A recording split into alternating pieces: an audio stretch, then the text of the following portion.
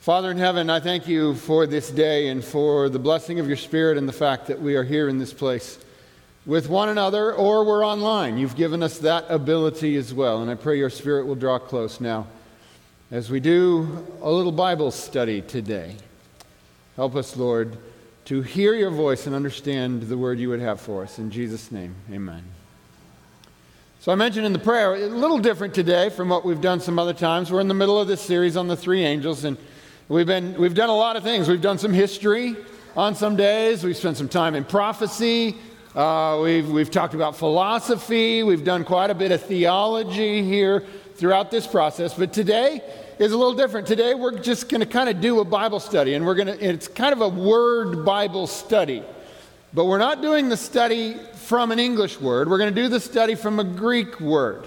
And the reason we're doing it this way, actually two Greek words, the reason we're doing it this way is because if you speak another language, you know this truth very well, that there can be a perfect word in one language that doesn't exactly translate into the other.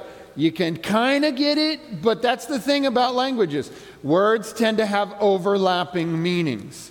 And sometimes we get a narrow sense of what a word means because of the English word we've associated with it in that place. But we can often get a much richer understanding when we see other places within the text where that same word is used. So we're going to do some of that today, and we're going to do it with the Greek language. So we're going to jump right in there. You see the title for today is, anybody want to read that to us? Hupomone. That's what that word says. But let's jump right in here. We're going to go to the Apocalypsis Ioannou. That sounds very impressive, but it's just Revelation of John. Chapter 14, verse 12, and here's what we find. Hode he hupomone. There's our first key word. Hupomone. Now what that says is, hear the patience, or hear the perseverance, or hear the patient endurance. We're going to flesh out that word hupomone. And then it goes on, ton hagion. That means of the holy ones, or of the saints. Have you ever heard of the church in Istanbul, Turkey, called the Hagia Sophia? Have you ever heard that name? Okay, that means Saint Sophia. It's the church of Saint Sophia. And so Hagion means here the holy ones, or the saints. So here, the perseverance of the saints, estin, is.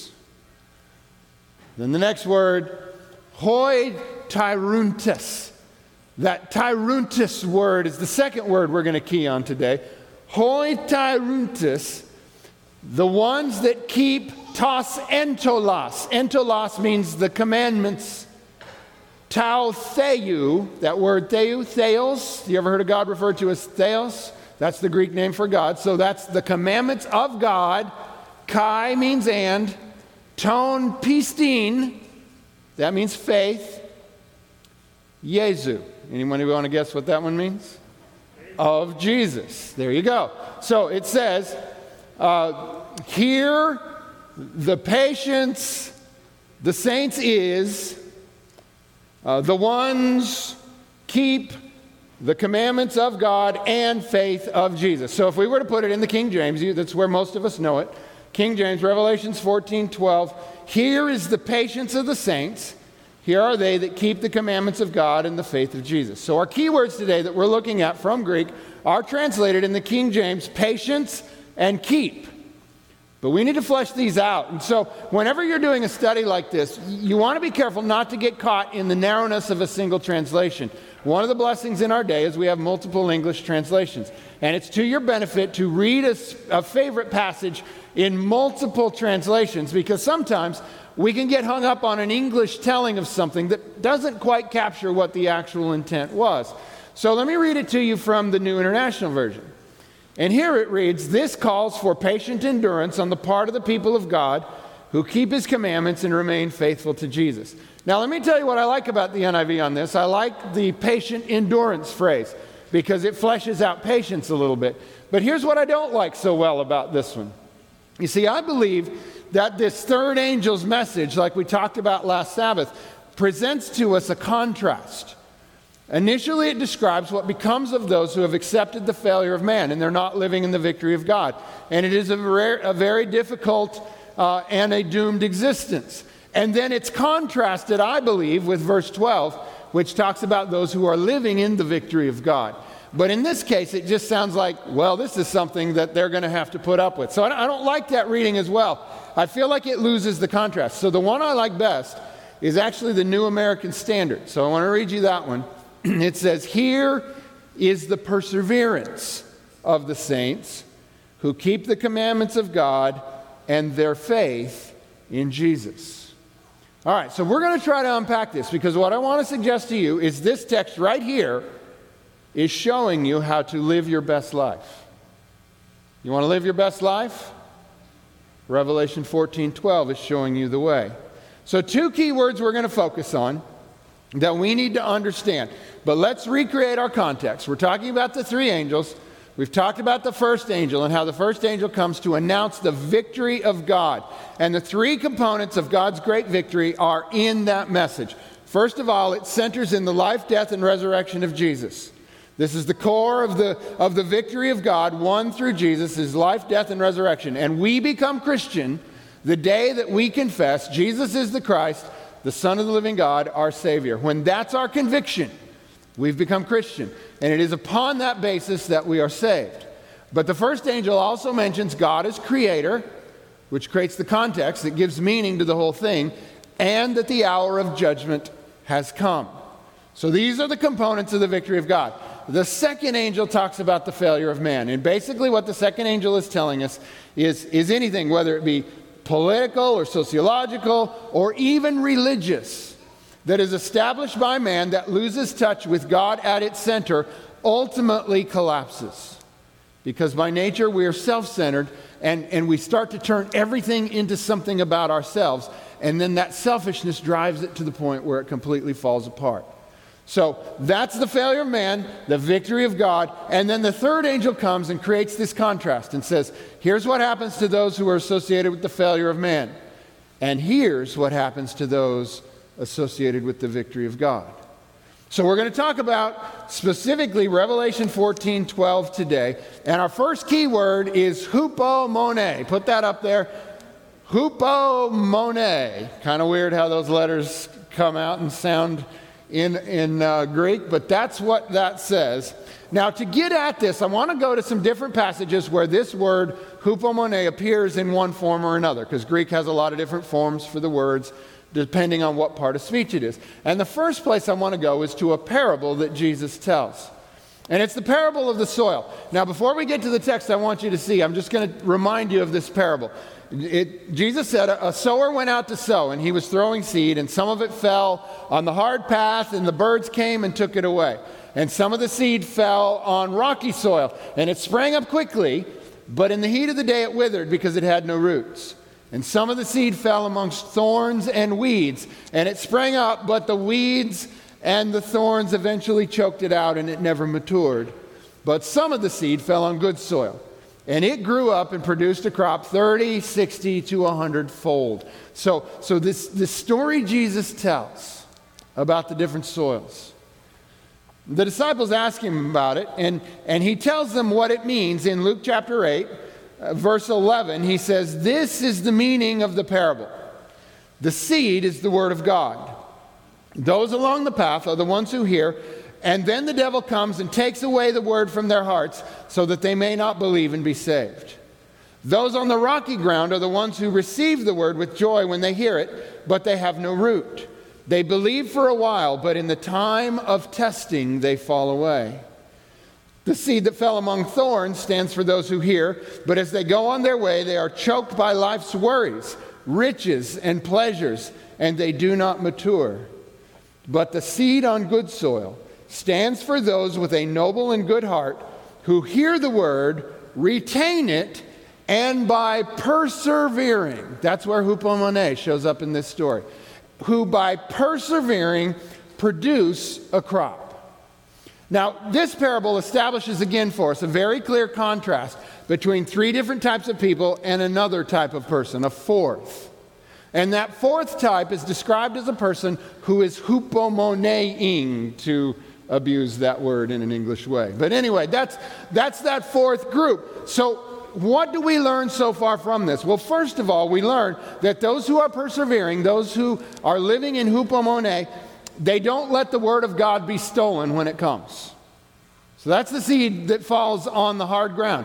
If your heart is hard, you can't hupomone. You don't even get the seed in you. It doesn't even happen. But they're also not shallow. See, the people that hupomone, that persevere, they receive the word, and then inevitably when trouble comes into their life, they don't just say, oh, God must not be good because my life is so hard. How can God let these things happen to me? And then they melt away. The hupomone people aren't like that. And then there's a third group. They're the ones that maybe they have it really good. Life is good. They hear the story, they love the story, but they also love this, they also love that, they also like to do that. They're distracted, or maybe they're stressed and they have all kinds of troubles and there's no place for God in their life. The interesting thing about them is the seed never really dies, it just never grows up. It never matures. But here's the contrast, the good soil. The hupomone people, when the seed falls on them, they grow and mature. You see, you're not supposed to be a Christian for 10 years and it doesn't have any impact in your life. It's a process. The way it's supposed to work is a person hears the story of Jesus and believes. And in that moment, they're saved. And they step into the life of faith. And what lies ahead is the hupomone experience, the persevering experience. And they take steps day by day, month by month, year by year. They keep walking in the faith of Jesus. They keep learning the commandments of God. They keep moving. And let's say you met that person when they first came in, and then you went away for 10 years, and you came back 10 years later. Well, if they're the ones choked by the weeds, they're still going to be like they were at the beginning. They come every now and then, but they're not really committed. But the ones that hupomone, 10 years later, they're elders, or they're teaching in the children's wing, or they're participating in this way, or they have a small group in their home. Or every day they're opening their Bible and reading the Word. They're growing. There's a difference over time. I'm not saying they reach perfection. I'm just saying they mature. They grow. They change.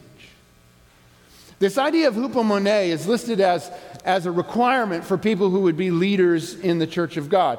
And we see an example of this in 2 Corinthians chapter 6, verses 3 and 4. And this is Paul writing, and he's writing about himself and about those with him. He says, "We put no stumbling block in anyone's path, so that our ministry will not be discredited. Rather, as servants of God, we commend ourselves in every way, in great endurance." See, Paul was feeling particularly stressed right then. It wasn't just enough to say in hupomone. He has to say hupomone pole. Lots and lots of hupomoneing is what he's saying. We struggle and endure in troubles, and then he has to spell it out. In troubles, in hardships, and distresses. So here's a little heads up for you. Even if you're Paul, who sees visions from God and hears from God and goes on God's mission, you're going to see these things. You're going to see troubles, you're going to see hardships, and you're going to see distresses in your life. And the way you deal with those is perseverance, hupomone. Let's go on. Paul would write a letter to Timothy. Timothy was a young man that Paul encountered on one of his missionary journeys. And Timothy was half Jewish and half Greek. His father was a Greek. It was his mother's side that was the Jewish side. And his mother's side had a legacy of faithfulness that Paul will reference that's really kind of neat. And so Timothy received the story of Jesus, became a believer, and Paul says, "I see God's call in your life. Come with me." So Timothy would travel with Paul and become like a spiritual son to Paul. And later in life, when they would be separated, Paul would write him some letters. And this is from one of them, 1 Timothy chapter 6, verses 11 and 12. And he says, "But you, man of God, flee from all this." So just before this, in the previous verses, he's described the weeds, the thorns. He's described everything in that parable, or lots of the things in that parable Jesus tells.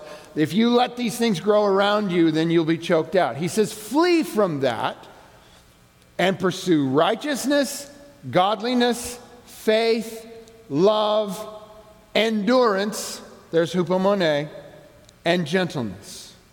Now, what's it going to be like? He says, fight the good fight of faith. Take hold of the eternal life to which you were called when you made your good confession in the presence of many witnesses. So first thing you know is it's going to be a fight. Fight the good fight. And then the second thing is you've got to take hold of this and hang on with both hands.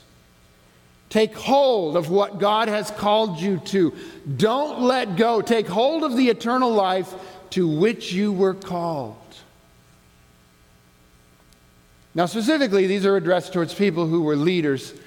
They're applicable across the board, but let me give you some texts directly to the believers. This is James chapter 1, verse 2. He says, "Consider it pure joy, my brothers and sisters, whenever you face trials of many kinds."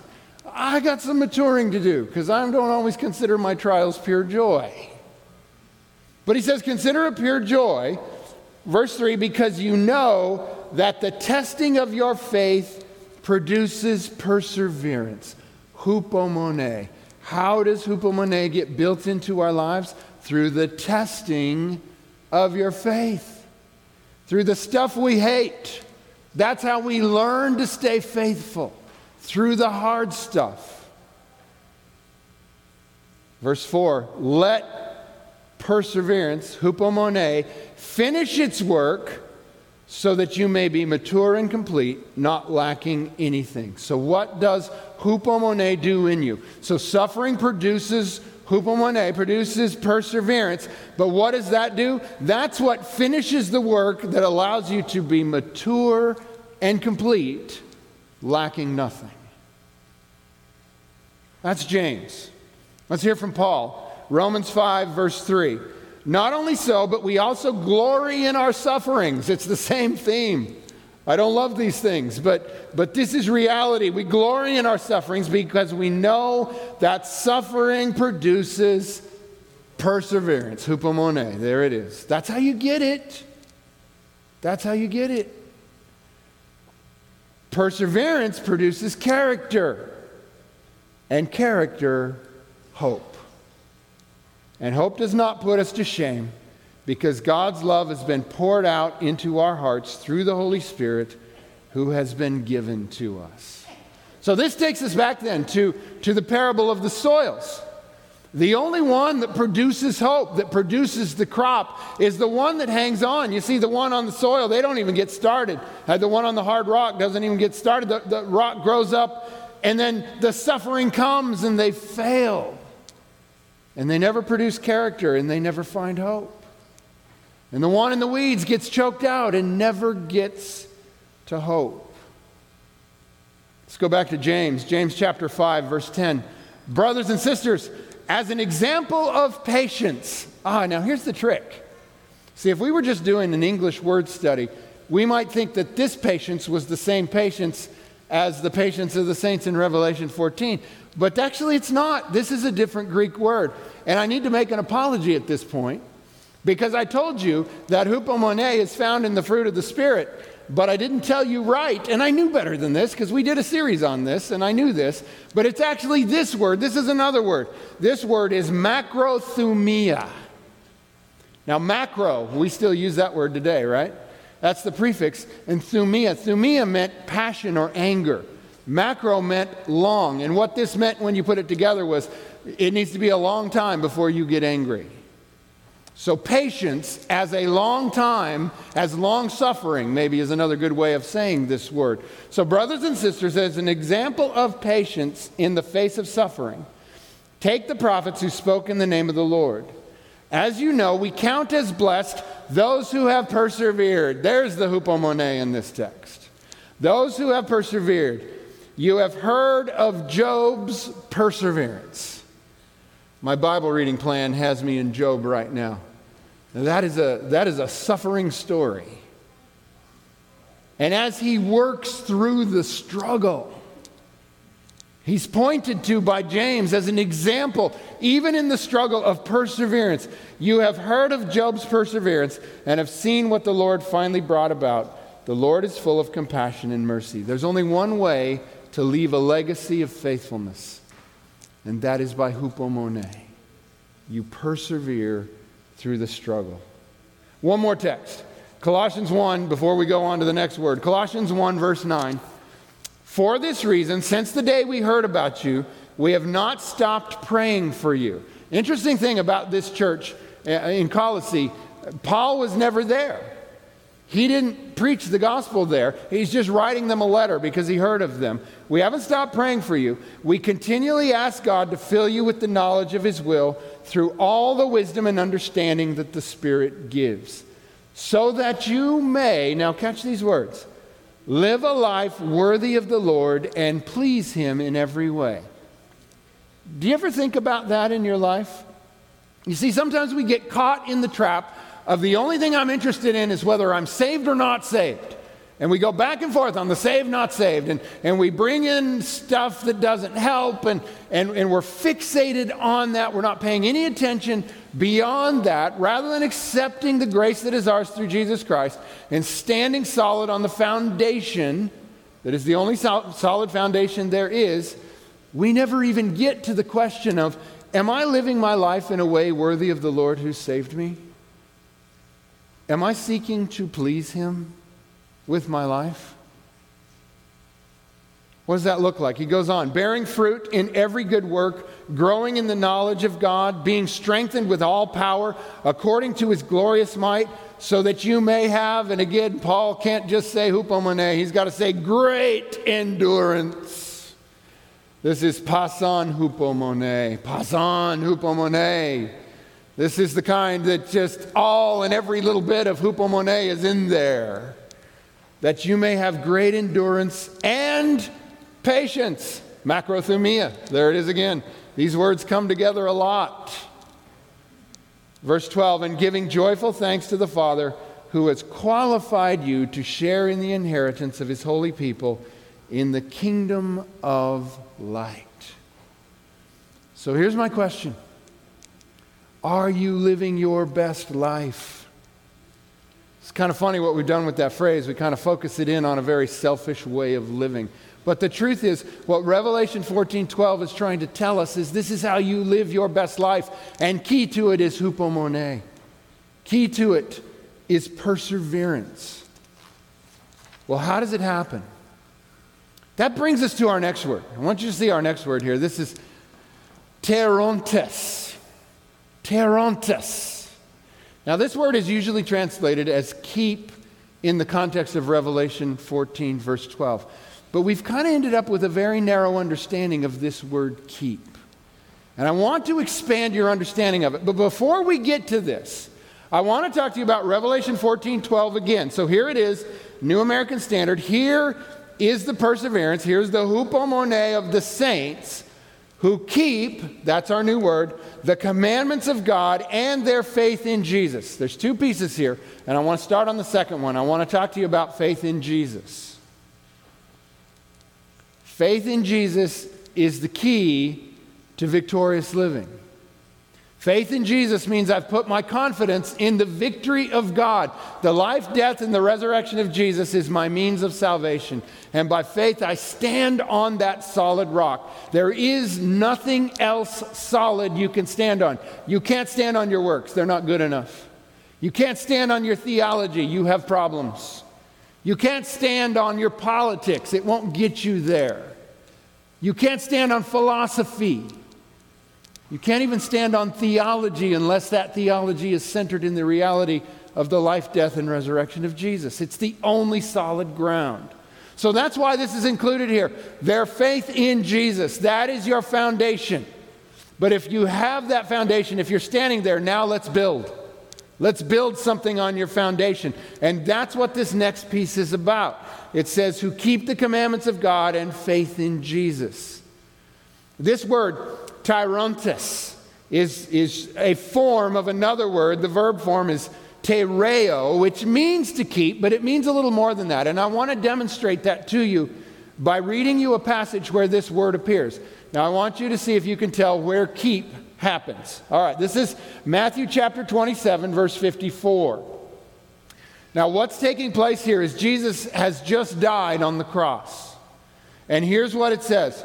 When the centurion and those with him who were guarding Jesus saw the earthquake and all that had happened, they were terrified and exclaimed, "Surely he was the Son of God." Did you see keep anywhere in there? Let me read it to you again and I'll show you where it is. When the centurion and those with him who were guarding, that's Tyrantus, Jesus, saw the earthquake and all that had happened, they were terrified. Now, what meaning does this give us that goes beyond this narrow meaning of keep we might have had? Well, guarding, that's another thing. These were soldiers who were under orders, and they said, your job is to keep that guy right there till he's dead. You guard him. You make sure this works, that this happens. That's kind of another level, isn't it? If we're supposed to have that attitude towards the commandments of God, that it is my solemn duty to make sure this happens. Wow, that's a little bigger than maybe what we thought keep meant. Well, let me give you another one here. This is a little better setting. This is John chapter 17. This is Jesus praying with his disciples. And he says, see if you can find keep in this one. I will remain in the world no longer, but they are still in the world, and I am coming to you. Holy Father, protect them by the power of your name, the name you gave me, so that they may be one as we are one. While I was with them, I protected them and kept them safe by the name that you gave me. None has been lost except the one doomed to destruction, so that Scripture will be fulfilled. All right, this is kind of a trick, because keep is there in the form of kept, right? But that's not our word. We're looking for a different one.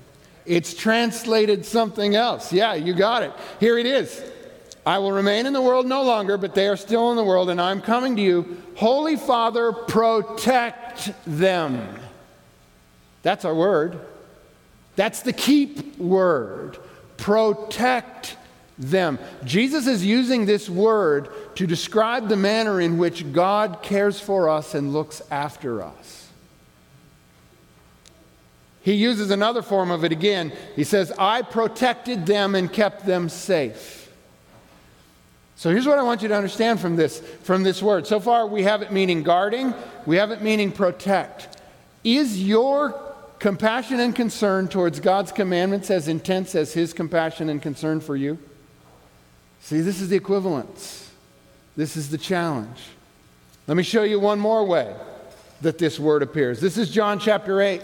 Verse 51, Jesus is in a dispute with different ones around him. And he says, very truly, I tell you, whoever obeys my word will never see death. This time that word is translated obeys. Guarding, protecting, obeys. They come back at him. At this they exclaim, now we know you're demon-possessed. Abraham died and so did the prophets, yet you say that whoever obeys, teruntis, your word, will never die. Guarding, protecting, obeying. Let me give you one more. Again, this is 1 Timothy chapter 6. We were in some verses before this. Verse 13, in the sight of God who gives life to everything, and of Christ Jesus, who while testifying before Pontius Pilate made the good confession, I charge you to keep, there it is as keep, this command without spot or blame until the appearing of our Lord Jesus. Do you see the context, though, the buildup? This is like a massive oath. In the presence of God who made everything, and in the presence of Jesus, who was faithful even at the most difficult hour, I charge you, keep this command. That's big. That's what Revelation 14:12 is telling us.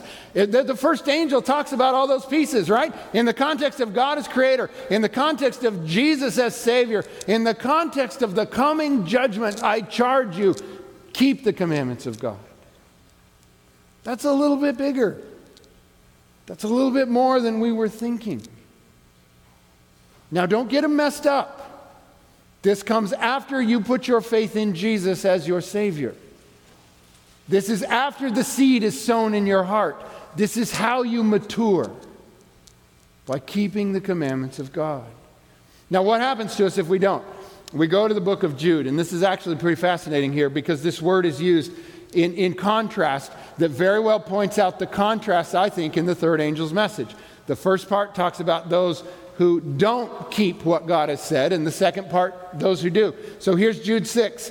And the angels who did not keep, that's our word, their positions of authority, but abandoned their proper dwelling, these he has kept in darkness, bound with everlasting chains for judgment on the great day. So those who don't keep what God has commanded have fallen away. They've fallen with Babylon. But now Jude, verse 20. But you, dear friends, by building yourselves up in your most holy faith and praying in the Holy Spirit, keep, there's our word, keep yourselves in God's love as you wait for the mercy of our Lord Jesus Christ to bring you to eternal life. This word matters. The outcomes of going with what this tells us is critical. See, here's the myth. Many have come to think that because I'm not saved by keeping the commandments of God, the commandments of God don't matter. But this is a myth.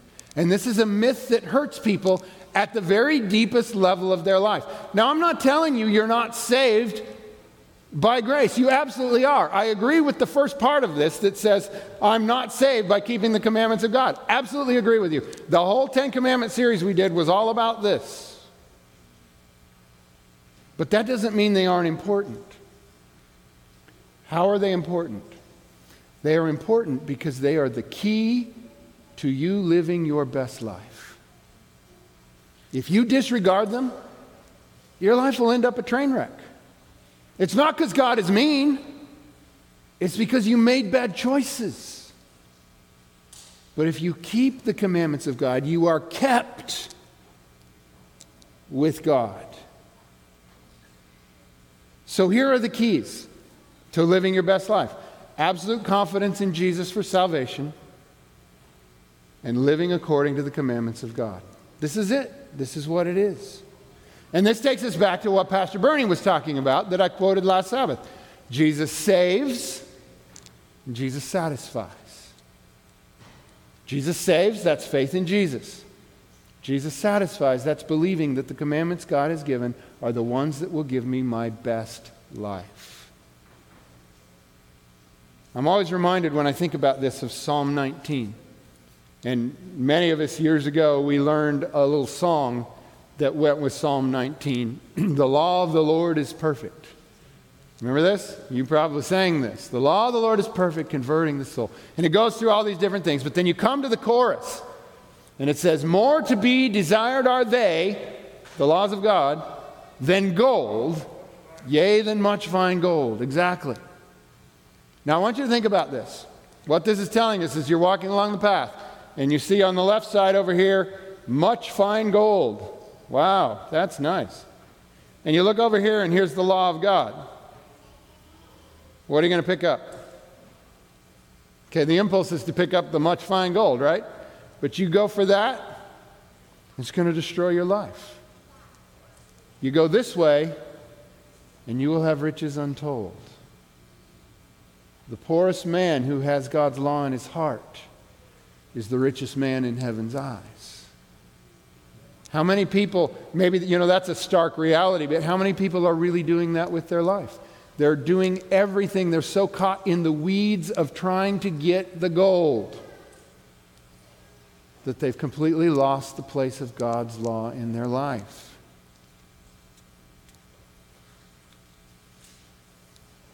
Romans chapter 2, verses 7 and 8.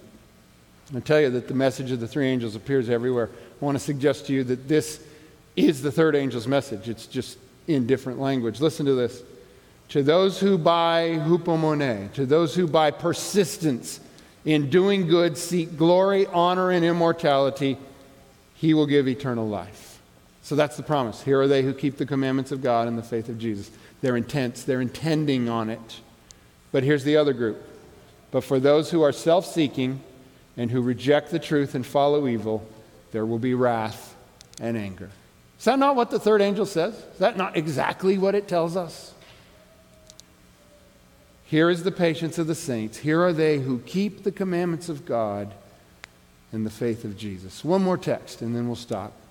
Romans chapter 8, verse 22. See if this feels true. we know that the whole creation has been groaning as in the pains of childbirth right up to the present time. I think about this every time I'm driving in my car along the road and I see some poor hapless little critter that got run over by one of us in our haste to do something. And I just think, creation groans. We harm it. The environment, the oceans, we harm it. We're not a blessing to it. Verse 23, but not only so, but we ourselves who have the first fruits of the Spirit groan inwardly as we wait eagerly for our adoption to sonship, the redemption of our bodies. We get weak, don't we? We get sore, we get tired, we get old, we groan. For in this hope we were saved, but hope that is seen is no hope at all. Who hopes for what they already have? But if we hope for what we do not yet have, we wait for it with hupomone. There it is. That's how we hang on. That's how we live our best life. Perseverance, patient endurance, faith in Jesus as our foundation, keeping the commandments of God. This is hupomone. This is the experience. This is what grows us up. So here's what I would say to you. In a second, Dion's going to play us a song of meditation. And this is going to be your time to reflect in your mind and make your commitments to God. Here's what I say to you. You want to live your best life? Never give up. Learn God's commandments and live them. It's your best life. Trusting Jesus, trusting His Word. Let's pray. Father in heaven, as we reflect on these words, Lord, bring a conviction to our heart today. In Jesus' name, amen.